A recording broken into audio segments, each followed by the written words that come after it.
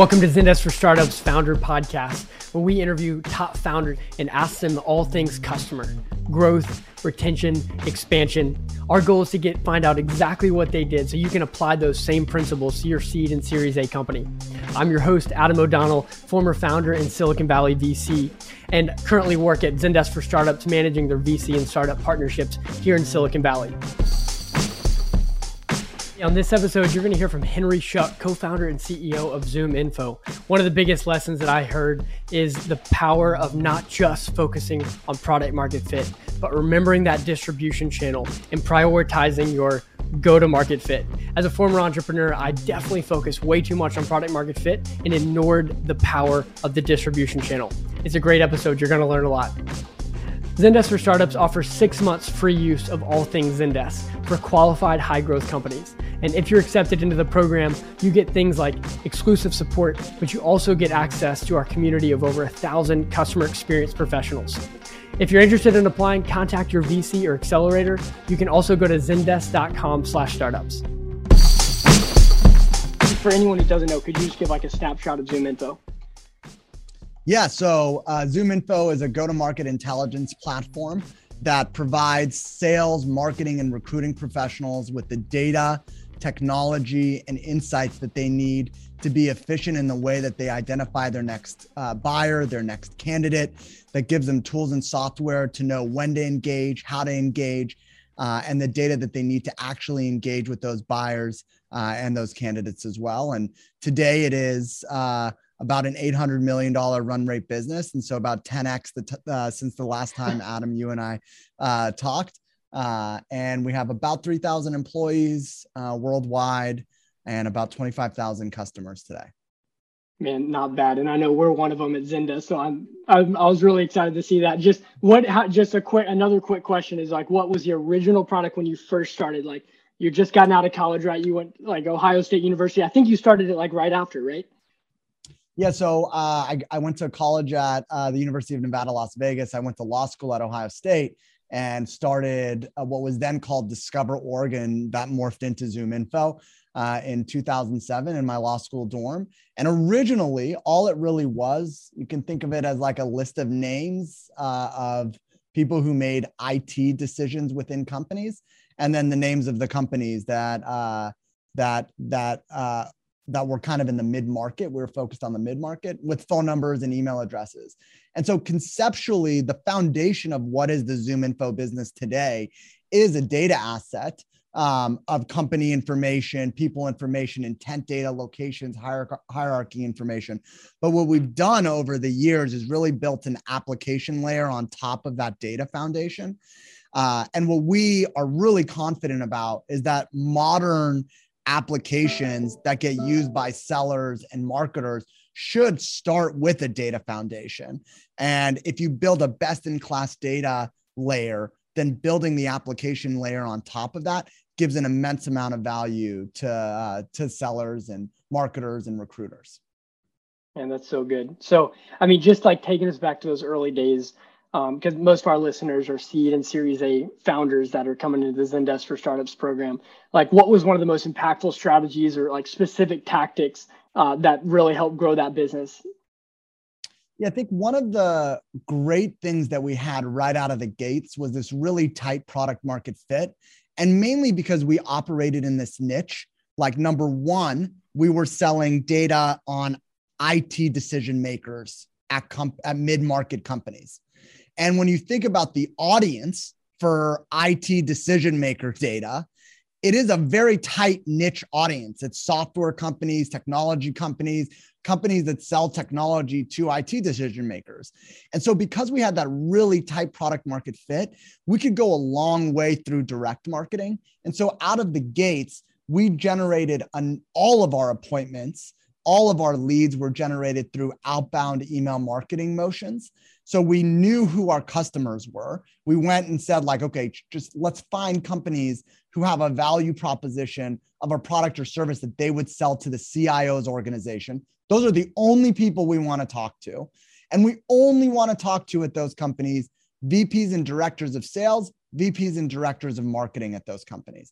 And so because we had this like really tight grip on our ideal customer profile, and who would buy our products and services, we're able to go out and in a really efficient way, attract leads and attract demand to the product. And then I carried a bag for the first 6 years. And so I was in the lead rotation. And so I would take a lead, I would work it to close. I would go through the demo process. I think those 6 years of really just like call after call, demo after demo, customer after customer, really gave me an incredible foundation to build the company on top of. So whenever I talk to startup founders, I tell them, like, do not ignore the go-to-market motion. You need to be in you need to be in those meetings. You need to be running those meetings. You'd be running the sales process. There's no better learning than that. You can't, like, I get a lot of my value today from listening to Chorus calls. So we record our calls on Chorus and then I get to listen to them. But navigating those calls and understanding moments that are important, moments that don't matter, all comes from that 6 years of experience that I had on the front line. That is really interesting. Well, before we dive into that, I want to just talk about that product market fit. You said it was super tight in the beginning. And I just I think that like you're saying that it seems light, but like that is no small feat. Can you tell us any more about like how long it took to get to like, hey, we have something tight. Our bucket is not leaking.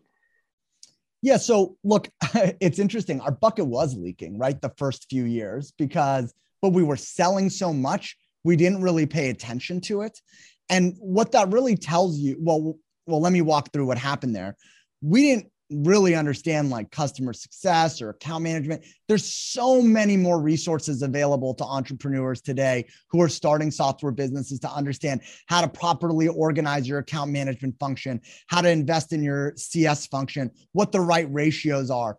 In 2007, there just wasn't a lot of that. Like Jason Lemkin just started posting on Quora like 5 years into when we founded the company. And so we were like voracious readers of that. But when we started off, the retention side of our business was broken. And so we were able to sell a lot and we had a lot of capacity to sell up front. But on the back end, we were losing many more customers than we should have been. And what we realized was actually customers that made it through the first year of renewal with us stayed forever. But customers who didn't make it past that first year of renewal, we had a really tough time with. And so what we really did was just went and invested in the account management and CS function. You had this product that people saw and they said, yep, I need that. I need that in my business right now. We have sub 30-day sales cycles. Many of our customers closed in the same day. And so the value was really tangible.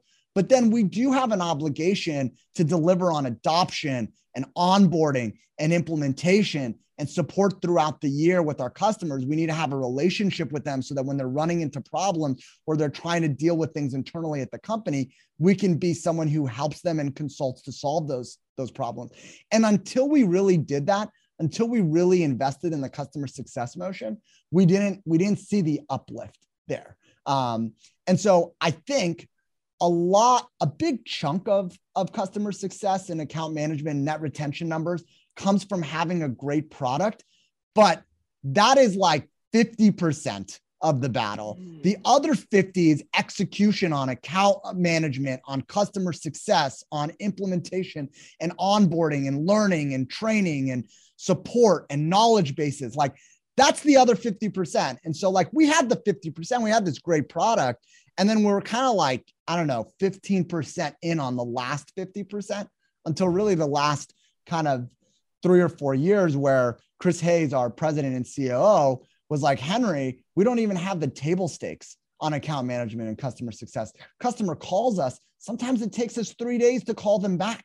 And so of course, our net retention rates are not where you want them to be. We need to be doing the basics, and then we should be doing a lot more there. And so we've invested a lot in that motion.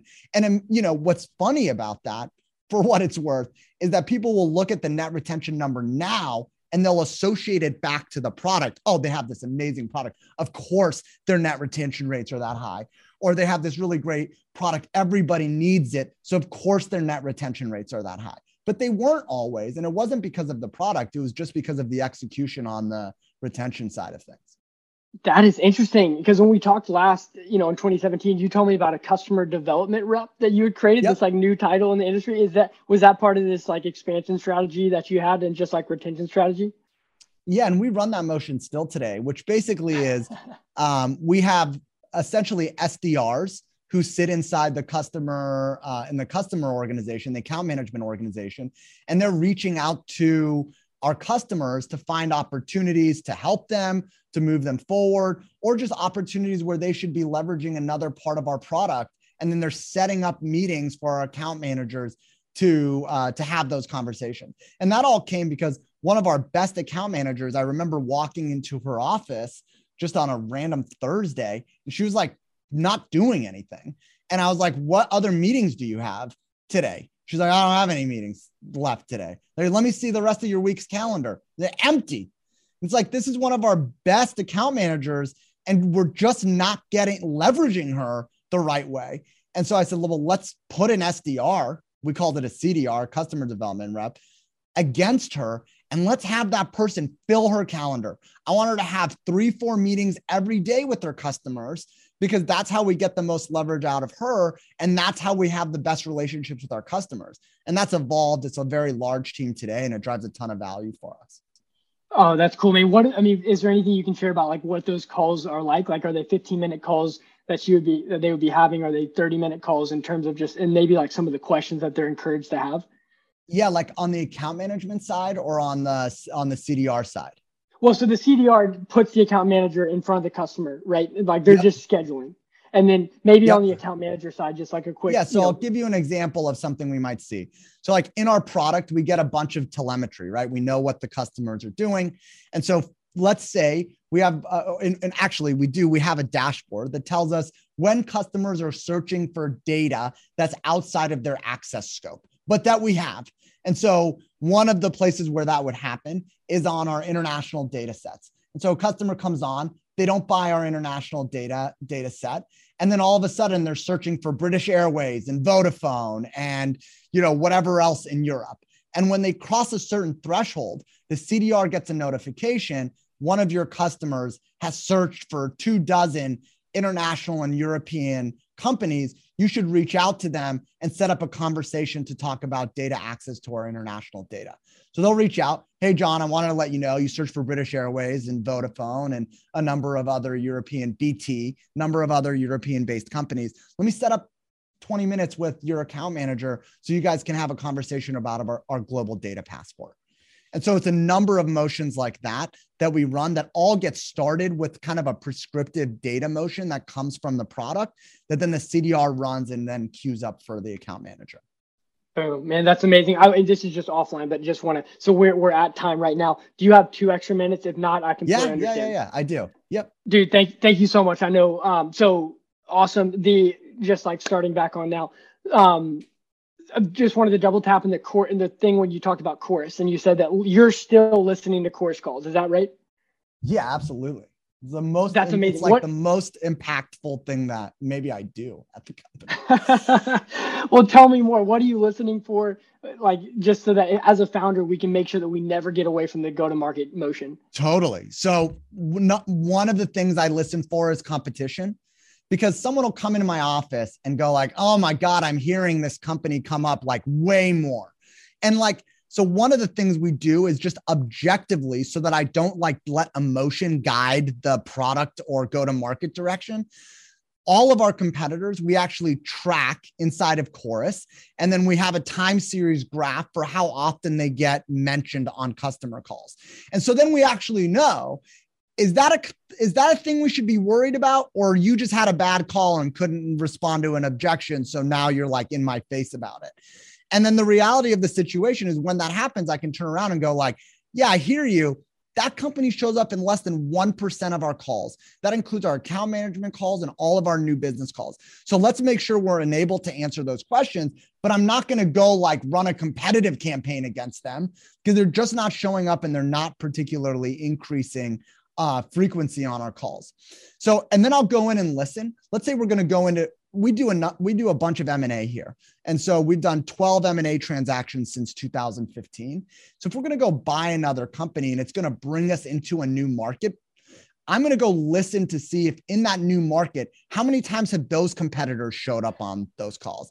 And what are they saying to us about them? Like, so when we go into that market, we have hundreds of thousands of hours of calls that I can go listen to and understand the customer's perspective about a certain market participant or a competitor in a space that we're not currently competitive in, but we're about to get competitive in. So that's one. When we roll out new products and services, we enable our sales teams. We feel really great about it. We told them all the stuff. They got certified. And then they go out to market with their certification and their enablement. And oftentimes they completely miss the core talk tracks that they should be deploying. So that gives us an opportunity to go back and go like, look, we missed here. Let's make the enablement better on these key points. Or we actually track the mentions of new products across all of our calls. And so if we want to sell Chorus into the customer base and we're like making a big initiative about it, but the mentions of Chorus are not going up across the customer base, then it's not working. And so there's just an insane amount of insights that are available in customer calls that we're constantly leveraging. Oh, that's so good, man. Well, we're done at time. This is incredible, Henry. Boom. Like, thank you. Thank you, Adam. I really appreciate you having me on. Thank you so much for listening. I hope you learned as much as I did. For me, besides just a go-to-market channel, I really learned about the importance of staying close to your customer, and hearing that Henry for so long was carrying a bag as a salesperson, as well as just listening to those course calls to understand what companies they're competing with and just how their customers are thinking and prospects are thinking. It says a lot about keeping your ear to the ground, even at that high level at an $800 million ARR company. I want to do a shout out to one of our top partners, Mercury Bank. Mercury is a bank built just for startups. You got to check them out, mercury.com. If you like what you hear, make sure to subscribe. And also next week, I interview the founder and CEO of Olo. It's one of the biggest digital ordering platforms in the world. They're now publicly traded. And Noah talks about his story, really how they focused on early adopters and how he thinks about that. It's a great episode.